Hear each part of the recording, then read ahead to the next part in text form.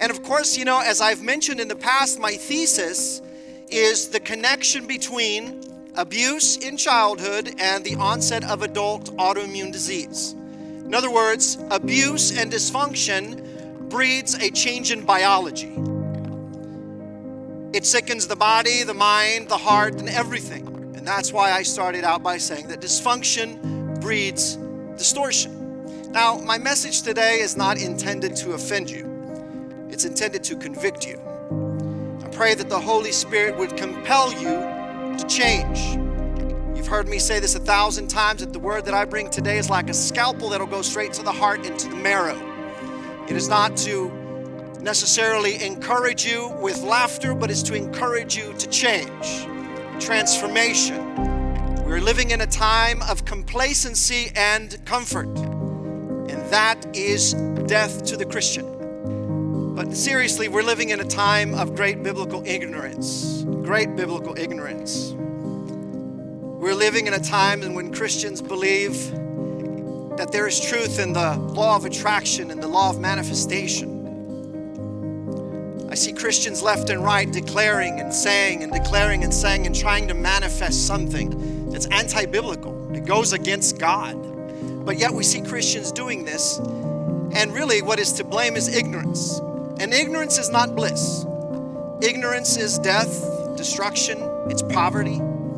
But I see this left and right. Did you know that less than 20% of Christians today, born-again believers in Christ, less than 20% believe in the veracity of the Word of God? Less than 20% believe that the Word of God is true from cover to cover, from Genesis to Revelation, only less than 20%. So in other words, 2 out of every 10 in this room would be the ones to believe that the Bible is true from cover to cover. So we have a problem. 10% of baby boomers are 56 plus, 10% of baby boomers have a biblical worldview. 7% of Gen Xers, 41 through 55 years of age, 7% have a biblical worldview. 6% of millennials, ages 26 through 40, have a biblical worldview. And only 4% of Gen Zs, which are 10 through 25, have a biblical worldview. Do you see a tendency? Do you see the decline? So whatever comes after Gen Z is probably going to end up, in the 3%, 2%. And then eventually where it'll completely disappear. And now you're probably wondering, what on earth is a biblical worldview? How many of you know what a biblical worldview is? Raise your hand. 2, 3, 4, 5, 6, 7. Yeah, some of you are like, I might as well raise my hand. Now, I'm a teacher. I'll call on you. I'll ask you for your interpretation or your definition of biblical worldview. I'm very interactive in my conferences and when I preach, so careful if you raise your hand. In layman terms, a biblical worldview is like a pair of glasses. Biblical worldview is the way that you see the world. It's how you define the world. It's how you react to the world. It's your decision-making process. It's how you live your life. Ultimately, how you see the world. Biblical worldview is putting on the biblical lenses and seeing everything through these lenses. Everything. Everything. And questioning everything through those lenses. I shared months ago that I was with my son at, not Benson Park, but Santa Ana Wildlife Refuge. And I was riding my bike with him. We were coming around a trail. And as we came around a trail, there were 2 21, 22-year-old men, 2 embraced kissing.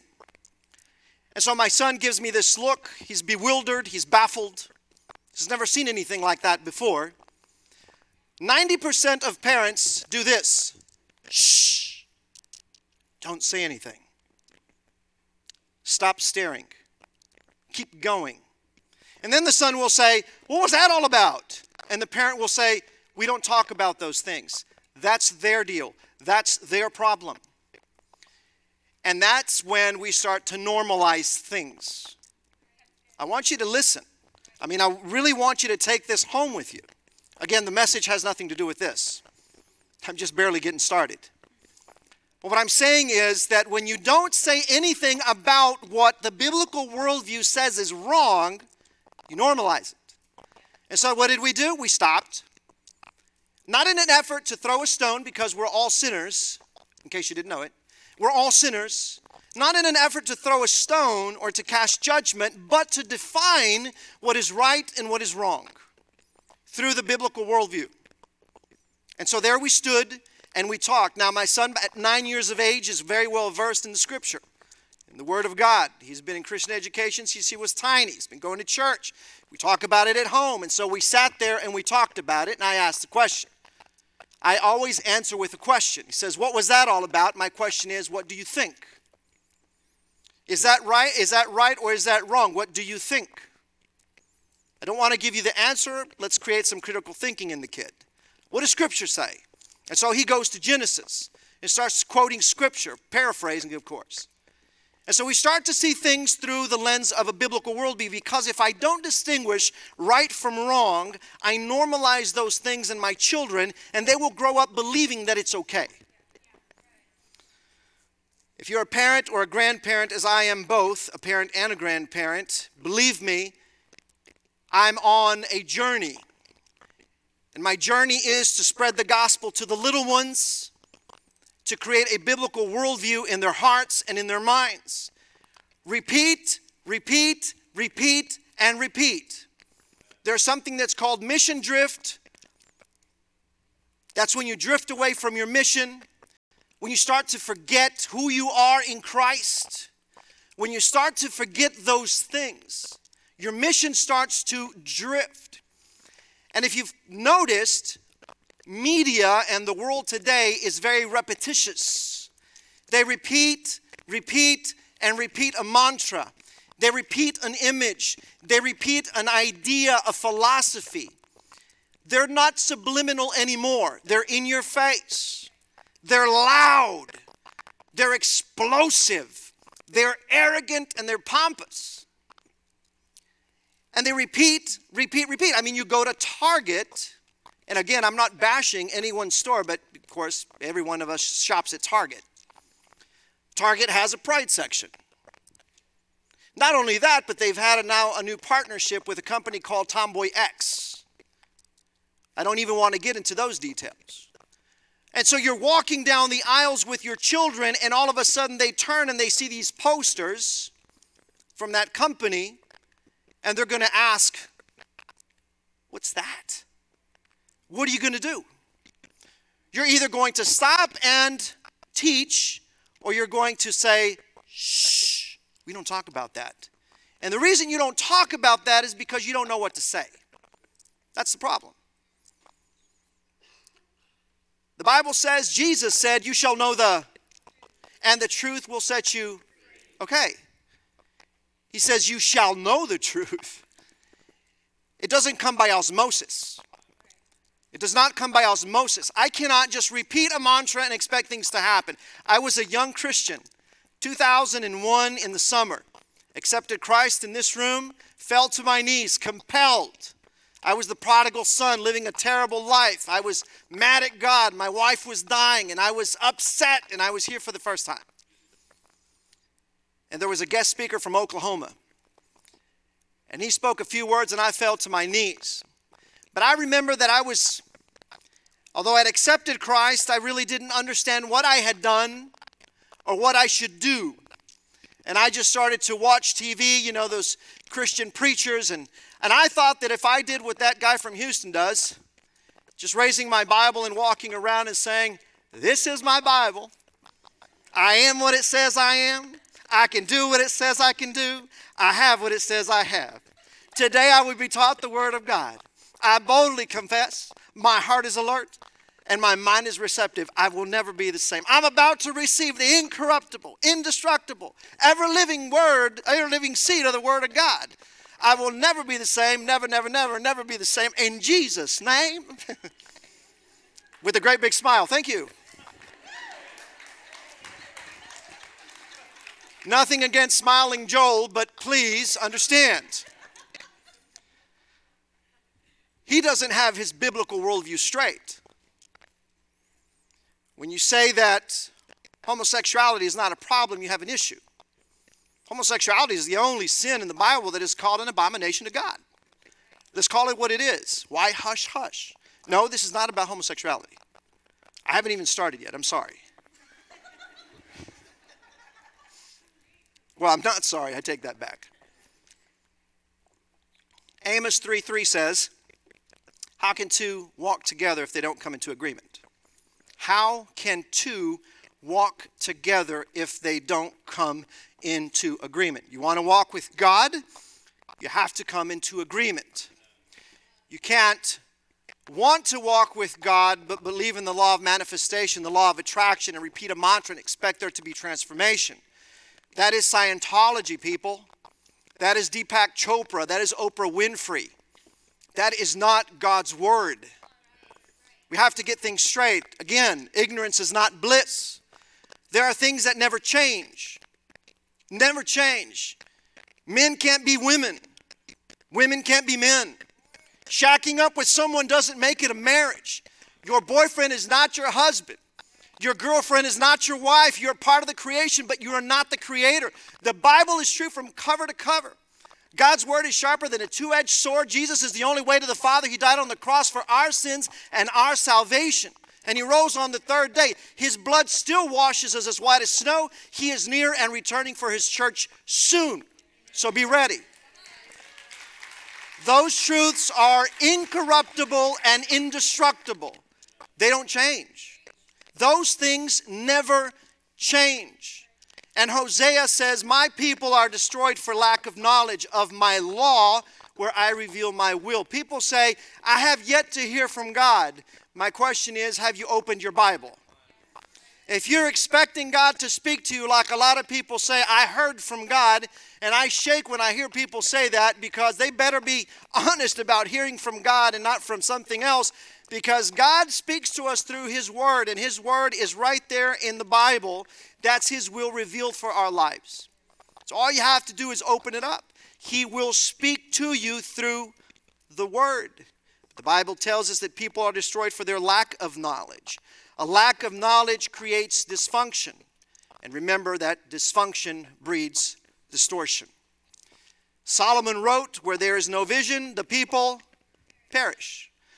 Perish from the Greek word katastropheme or hanome means to go astray, to spoil, or to die. To go astray, to spoil, or to die. Where there is no vision, the people perish. I said earlier, vision leaks. If we're not continually repeating the vision that God has for our lives, we will soon forget it. And then we will adjust to the patterns of the world. I was telling Pastor Ricky something earlier today that I heard, and it was really, it bothered me. It made me think. I heard R.C. Sproul's, a great theologian who passed away a few years ago that I study his work. He said, the sinner's prayer has sent more people to hell than the local bar. Yeah, I'm making you think. The sinner's prayer. You know what the sinner's prayer is? Jesus, I accept you as my Lord and Savior. That's the sinner's prayer. And when R.C. Sproul said that, and then I heard someone else, and then someone else, great theologians, it really bothered me. I said, what do they mean by that? And then it started making a lot of sense that a lot of people will come to church, or they will go to a Christian concert, and at the end there is some kind of an altar call. And because you're stirred with emotions, or because your spouse is elbowing you and saying you need Jesus, they raise their hands and they say yes to Jesus, and they think, I am now saved. But there is no evidence of salvation. Is there evidence of salvation? Yes, there is. Yes, there is. You will be surprised that people who have been saved for 20 years aren't really saved. Now, once you're saved, and Jesus said, nobody can snatch you from my hands. Now, if we could lose our salvation, we all would have lost it a few minutes ago. We would lose it every day. If we could lose our salvation, every day we would lose it. But when you think about this statement, it really is insightful. Because a lot of people think that with simply repeating a prayer, that's it. that the heart and the condition of the heart have nothing to do with it. When in all reality, Jesus said, repent. That was the message. Repent. He never got in front of a crowd and say, repeat after me. Which we do that, and we lead people because a lot of people are compelled to change and they are in a state of repentance. Many of you that accepted Christ, I am one of them. I prayed that prayer. I was compelled to change. I was repentant of my sin, and I fell to my knees, and I couldn't stop crying for the whole service. I repented. But if there's no repentance, there's nothing worse than calling a kid to my office because he got in trouble, because he said something or did something, and you see no godly repentance. There's nothing worse than that. When the kid comes in and starts crying, and you can tell that they're really bothered by what they did, by what they said, by the people they hurt, and they're crying, you can tell that there's godly repentance. But when they come in with arrogance, it's like, yeah, I said it, and what? Yeah, I kicked the kid, so? Yeah, I cussed him out, so? There's no godly repentance. You have an issue. That's a heart issue. And so there is evidence of transformation or evidence of salvation. And if this message could have a name, it would be the evidence of salvation. How do I know if I'm saved? How do I know if I'm saved? I would say, first of all, we do not conform to the ways of the world. Number one, Paul said it. Paul said it to the Romans. I repeat this over and over a million times because it's my key verse. When I do therapy sessions for people who are believers, it's my key verse. Do not conform to the ways of the world, but be ye transformed by the renewing of your mind so that you can test and approve God's perfect, pleasing, and good will for your life. Just like that. You don't conform to the ways of the world. And you just found out that Disney went woke. And I have an episode on my podcast called When Mickey Went Woke. It's good stuff.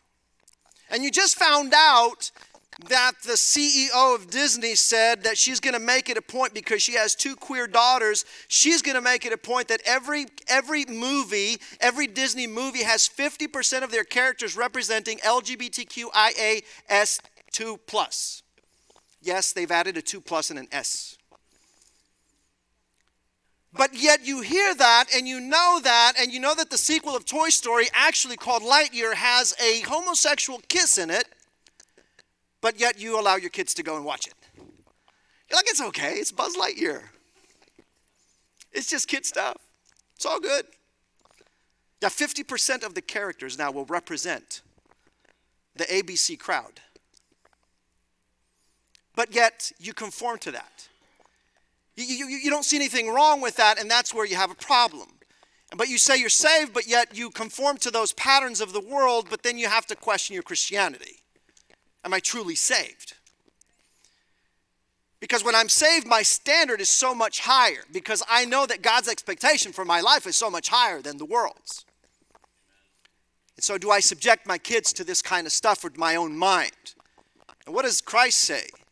Jesus said to bring all things, the scripture says, bring all our thoughts to the submission of Christ. Captive to Christ. Everything, that's our biblical worldview. So how do I know that I am saved? Well, you have to ask yourself the question, what do I love and who do I love? That's the first question. The evidence of salvation is love. Love, not selective love. Not, I love you if you love me, or if you do me right, or if you show me courtesy. No, you love simply because it's the right thing to do. Love your neighbor as yourself. Jesus said, they will know that you're my disciples by the way that you love others. So you have to ask yourself the question, what do I love and who do I love? Is God at the very forefront of my life? Is he at the pinnacle of my priorities? Is he at the top? The Bible says that God is a jealous God. It says, love God with all of your heart, mind, soul, and strength. Jesus said, seek first the kingdom of God and his righteousness, and all these things shall be added. God above all things. Is that who is at the top of my life? When I ask my kids, who loves you more than I do? It says God. Who do you love more than you love me? God. Is that an easy thing to do? No. It's not. It's a decision that we make every day. When people say, when was your conversion, Milton?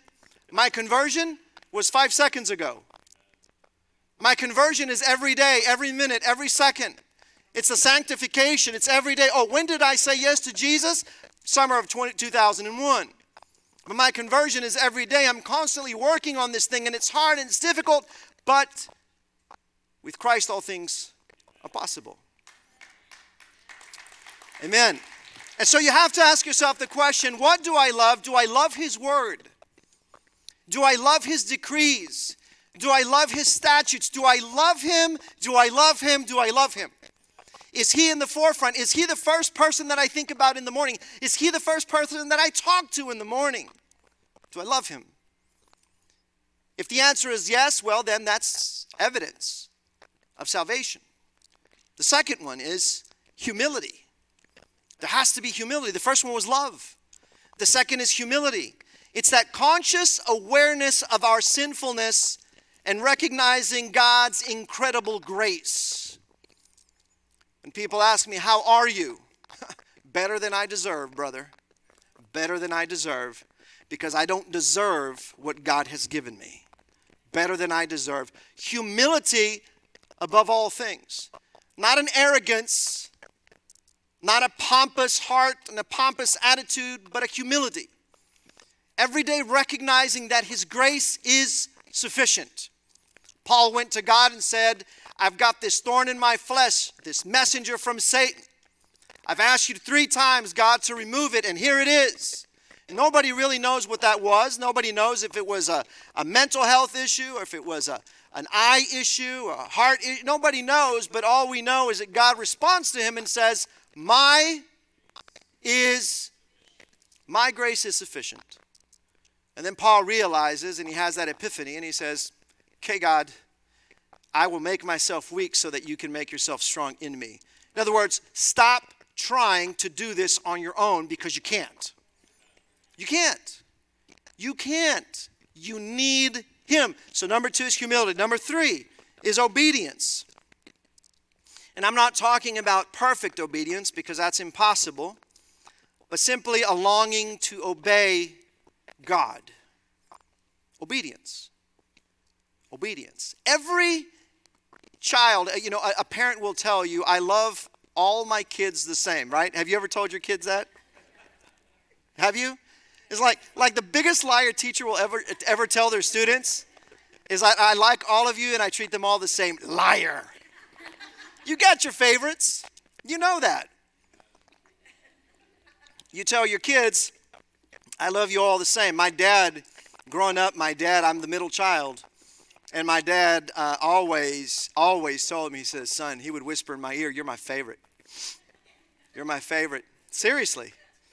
He says, but don't tell your siblings. All right, Dad. And man, I felt favored. I obeyed my dad and my mom. Man, I don't think I ever, made them upset or anything. And then when I was in my 30s, I said, hey, Dad, do you remember what you would whisper in my ear? Am I still your favorite? He says, oh, son, I'm sorry. He says, I told your siblings the same thing. He says, but it made you feel good. I say, yeah, it made me feel good. But what I want to say is that we can all be born-again believers in Christ and some more obedient than others. And yeah, God hears us and God responds. But when you're a parent and you have 3 kids, which I have 2, one is 30 and the other one is 9, so one is already a dad, and the other one is still around there. Very active, keeps me young. But when you have 3 kids, you love them the same, but you have that one child, man, obeys everything you ask him to do. They go up to you, and before you even ask, how was your day, they come up to you and they say, how was your day, Dad? I have those students at school.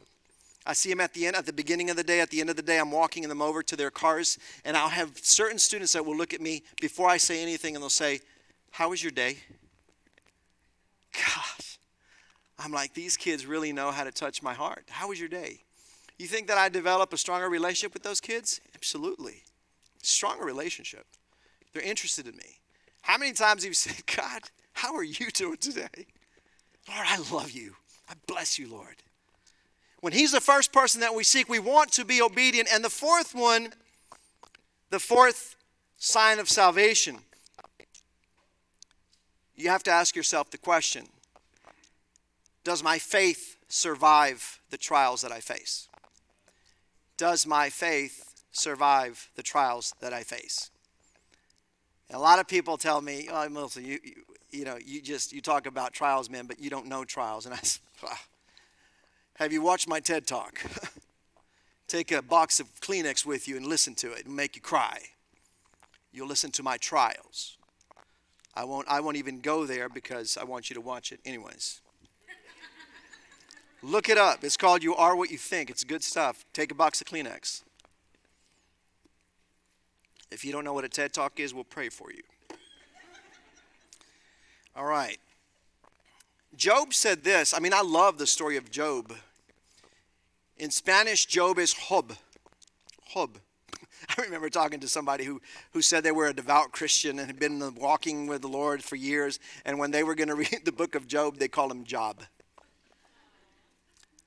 I love that verse in the book of Job. Okay. Anyways, Job said this, and if you know Job's story, you know that Job lost everything except his nagging wife, which that's my question for God. It's like, okay, what's the deal? Was that part of the trial? He lost his beautiful daughters, all of his possessions, all of his cattle. He lost everything, and God referred to Job as his faithful servant. Now, this is very troubling for many. You have to read the book of Job. It's a long one. It's a very tedious one. It's one that needs to be read very slowly to understand it. And you see the influence of his friends kind of egging him on, and you see the wife, cursing him, basically. But he loses everything. But God gives Satan permission to afflict him. You have to read the story. He says, he is my faithful servant. My faithful servant. But Job says this somewhere in 13th chapter out of 42 chapters, if I'm not mistaken. By the 13th chapter, he'd already lost everything. And he was sitting in the desert with boils all over his body, in the desert sun with a piece of clay pot scratching the boils on his body. His wife had already walked by and looked at him and said, and you're still there worshiping your God? Curse your God and die. And she walked away. And then the friends came over and said, hey, what did you do, man? You really upset God. He's really mad at you. This is why you're going through what you're going through. But God called him his faithful servant. So there he is scratching the boils on his body, but he says this. Job says, though he slay me, yet will I trust him. So my question is, does your faith endure the trial? Because if your faith falls, if it breaks during a trial, then you must question your salvation. I'm not being judgmental, I'm just telling. I'm trying to educate. If your faith does not survive a trial, you have a problem. Now, when you accept Christ, it's almost like immediately after you start to go through trials. I went through 15 years of it. 15 years. And then after that, a few years later, we started all over again. And so compounded. And either your faith breaks or it's edified. It's destroyed or it's strengthened. And so the analogy that I love that speaks about what and why God allows us to go through these things. And I say this, listen, I didn't say that God is the orchestrator of the trials and the afflictions. I didn't say that. But I said that God will allow us to go through things. He will allow us to go through things. I allow my 9-year-old to risk himself, educated risks, to climb up a hill, to get on his bike without knee pads and skin his knee. That's educated or calculated risk so that he may become stronger. The worst thing that you can do, and I just posted this on one of my platforms on social media, the worst thing that a parent can do for an anxious child is to overprotect them. That's the worst thing that you can do for an anxious child, is to overprotect them, because they never overcome their fears. There's something called in vivo exposure therapy. If you come to me and you say, I'm afraid of heights and I need you to help me overcome my fear of heights, guess what I do? I take you to the highest point in McAllen. That's called in vivo exposure therapy. And so God allows us to go through things, but there's the analogy of the goldsmith.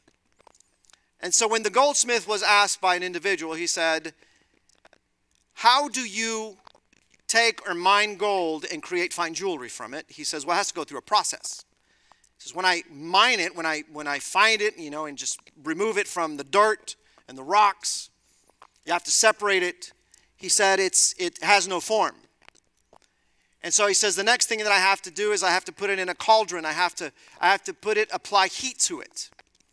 And so when I apply heat to gold, and gold is actually naturally soft, they have to add other elements, other alloys to make it harder, usually add iron to it, to make jewelry. He says, but the first thing that I do, he says, that I have to apply heat to it, and it starts to boil. And as it boils, the impurities rise to the top.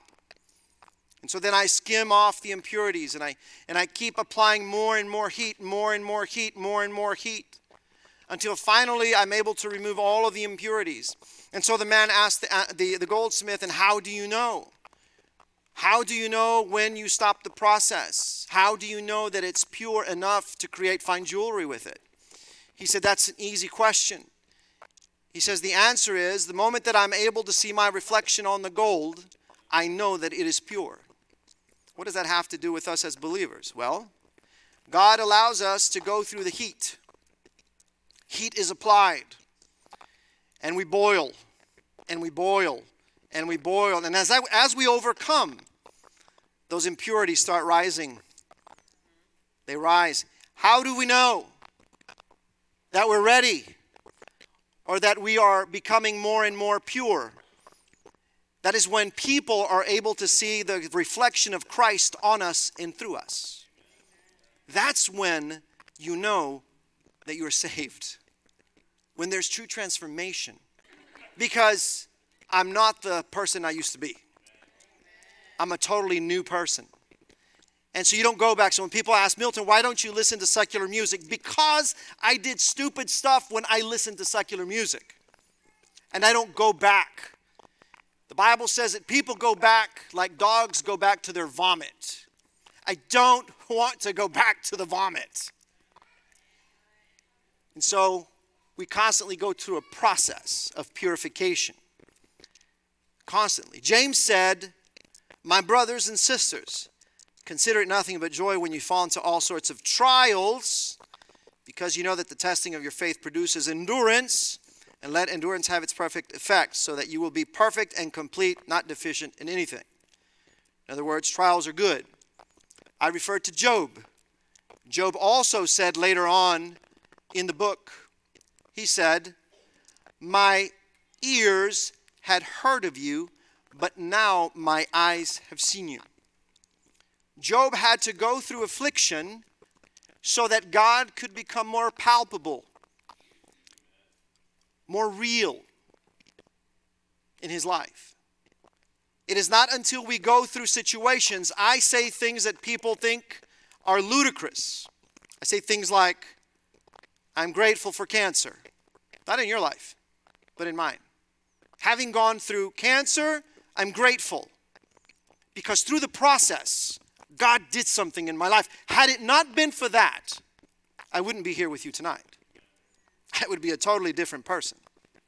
There's one more thing that born-again believers do, and this is a sign of salvation, is that they don't look back. They don't look back. And the only reason that you would ever look back, is to see how far you have come. And to celebrate and say, oh my, I remember where I was, and look at where I am today. And if I've made it thus far in this many years, imagine 10 years from now where I'm going to be. That's it. That's the only reason. But we don't look back because we remember what the angel of the Lord told Lot. what he told them. He said, when he was about to destroy Sodom and Gomorrah, deprivation was rampant. The stuff was happening there. You know, I heard someone say that Sodom and Gomorrah was a mixture of Vegas, Bourbon Street, the red light district in Amsterdam, and the Reeperbahn in Hamburg, Germany. It was like a mix of all of that. All the deprivation was there. All the sin was there. There was homosexuality, everything was there. And so God says, I'm going to destroy it. I have to start a brand new. And fire and brimstone over Sodom and Gomorrah. But he told Lot and his people, leave. Actually he said, run. And don't look back. And so he tells his sons-in-law, and they laugh. He tells his wife and gives his wife an instruction. The instruction is, don't look back. Don't look back. And so the next day, they take off, they run for their lives, and she makes a mistake. What does she do? She looks back. And she knew that if she looked back, she was going to become a pillar of salt. And so as they're fleeing Sodom and Gomorrah, they're going to a safe haven type place. I'm trying to remember the name of the place. Zoar. They're going to Zoar, and so they're fleeing. And as they're fleeing, and I'm assuming he's grabbing her, and he's running, and she turns back. And the moment she turns back, she becomes a pillar of salt. Now, I don't know if she became a pillar of salt or something happened and she was just zapped off the face of the earth. I don't know. But what I do know is that she looked back. The question is, why was she looking back? Well, she was looking back maybe at a comfortable life. Maybe she was looking back at her comadres. I'm leaving my comadres behind. Maybe she was looking back at the possessions that she had, at the cush life that she was living, at the comfort of the time. Maybe she liked living in that kind of depravity. Who knows? But what she did was she looked back. And so someone who is saved doesn't look back. You don't have that second thought like, if I weren't saved, I could go do that. I could still go downtown and party. I just can't go back and party anymore. Man, I just don't, She looked back. Jesus in Luke 17:32 uses Lot's wife as an example. He says, remember Lot's wife. Jesus said that, Luke 17:32. As he's teaching his disciples, he says, remember Lot's wife. Lot's wife never made it. She lagged behind her husband and looked back despite the messenger's advice. Listen, Lot's wife left Sodom, but Sodom never left her. And so, once again, just to recap, what and who do I love? Humility, obedience, trials, and not looking back. Those are the signs. Those are the signs. Jesus said something that we don't read a whole lot in church. In Luke 9:62, Jesus said, anyone who starts plowing and keeps looking back isn't worth a thing to God's kingdom. It's tough. Anyone who starts plowing and keeps looking back isn't worth a thing to God's kingdom. You heard at one point when I talked about my grandpa, didn't have a John Deere, had an old rusty plow and 2 oxen. And I was 9 years old, and I was staring at the field, and he had these beautiful rows that he was about to start sowing seed in those rows. And he was poor, and I remember that we were visiting him, and I was just looking at these beautiful rows and an old rusty plow that someone had given to him. It was a hand-me-down type thing, and nothing fancy, no technology, and those 2 oxen that didn't look strong enough to pull the plow, but those rows were beautiful. And I asked them the question, how do you do it? How do you do it, Grandpa? And he says, it's simple. He says, look around. Do you see the fence? I said, yes. He says, do you see the fence posts? I said, yes. He said, they're all placed at the same distance apart from each other. They're all the same distance, and they go around the property. You see that? I said, yes. He says, so I have to make sure that the first row that I plow, the first row is perfectly straight. He said, then after that, all I have to focus on is on the post. I just focus on the next post and the next post. He says, as long as I keep my hands on the plow, my eyes on the post, and I let the oxen do the work, he says, my rows are always going to be straight. He says, it's very simple. He says, so keep in mind that you always have to stay focused. Focused. And that was something that had a deeper value. There was a lot of wisdom in what my grandfather was saying, but at 9 years of age, I just didn't understand. My father was standing there next to him. And so many years later, as I was with my father, I must have been in my early 30s, struggling with all the trials that I was facing. My dad looks at me on the corner of 3 Mile and Ware Road as we came to a red light, and he looks at me and he says, do you remember your grandfather's wisdom? And I said, what are you talking about? He says, remember when you were 9 years old and you were asking him about how he plowed the field, how he made those perfect rows? I said, yeah, maybe. Kind of vaguely remember.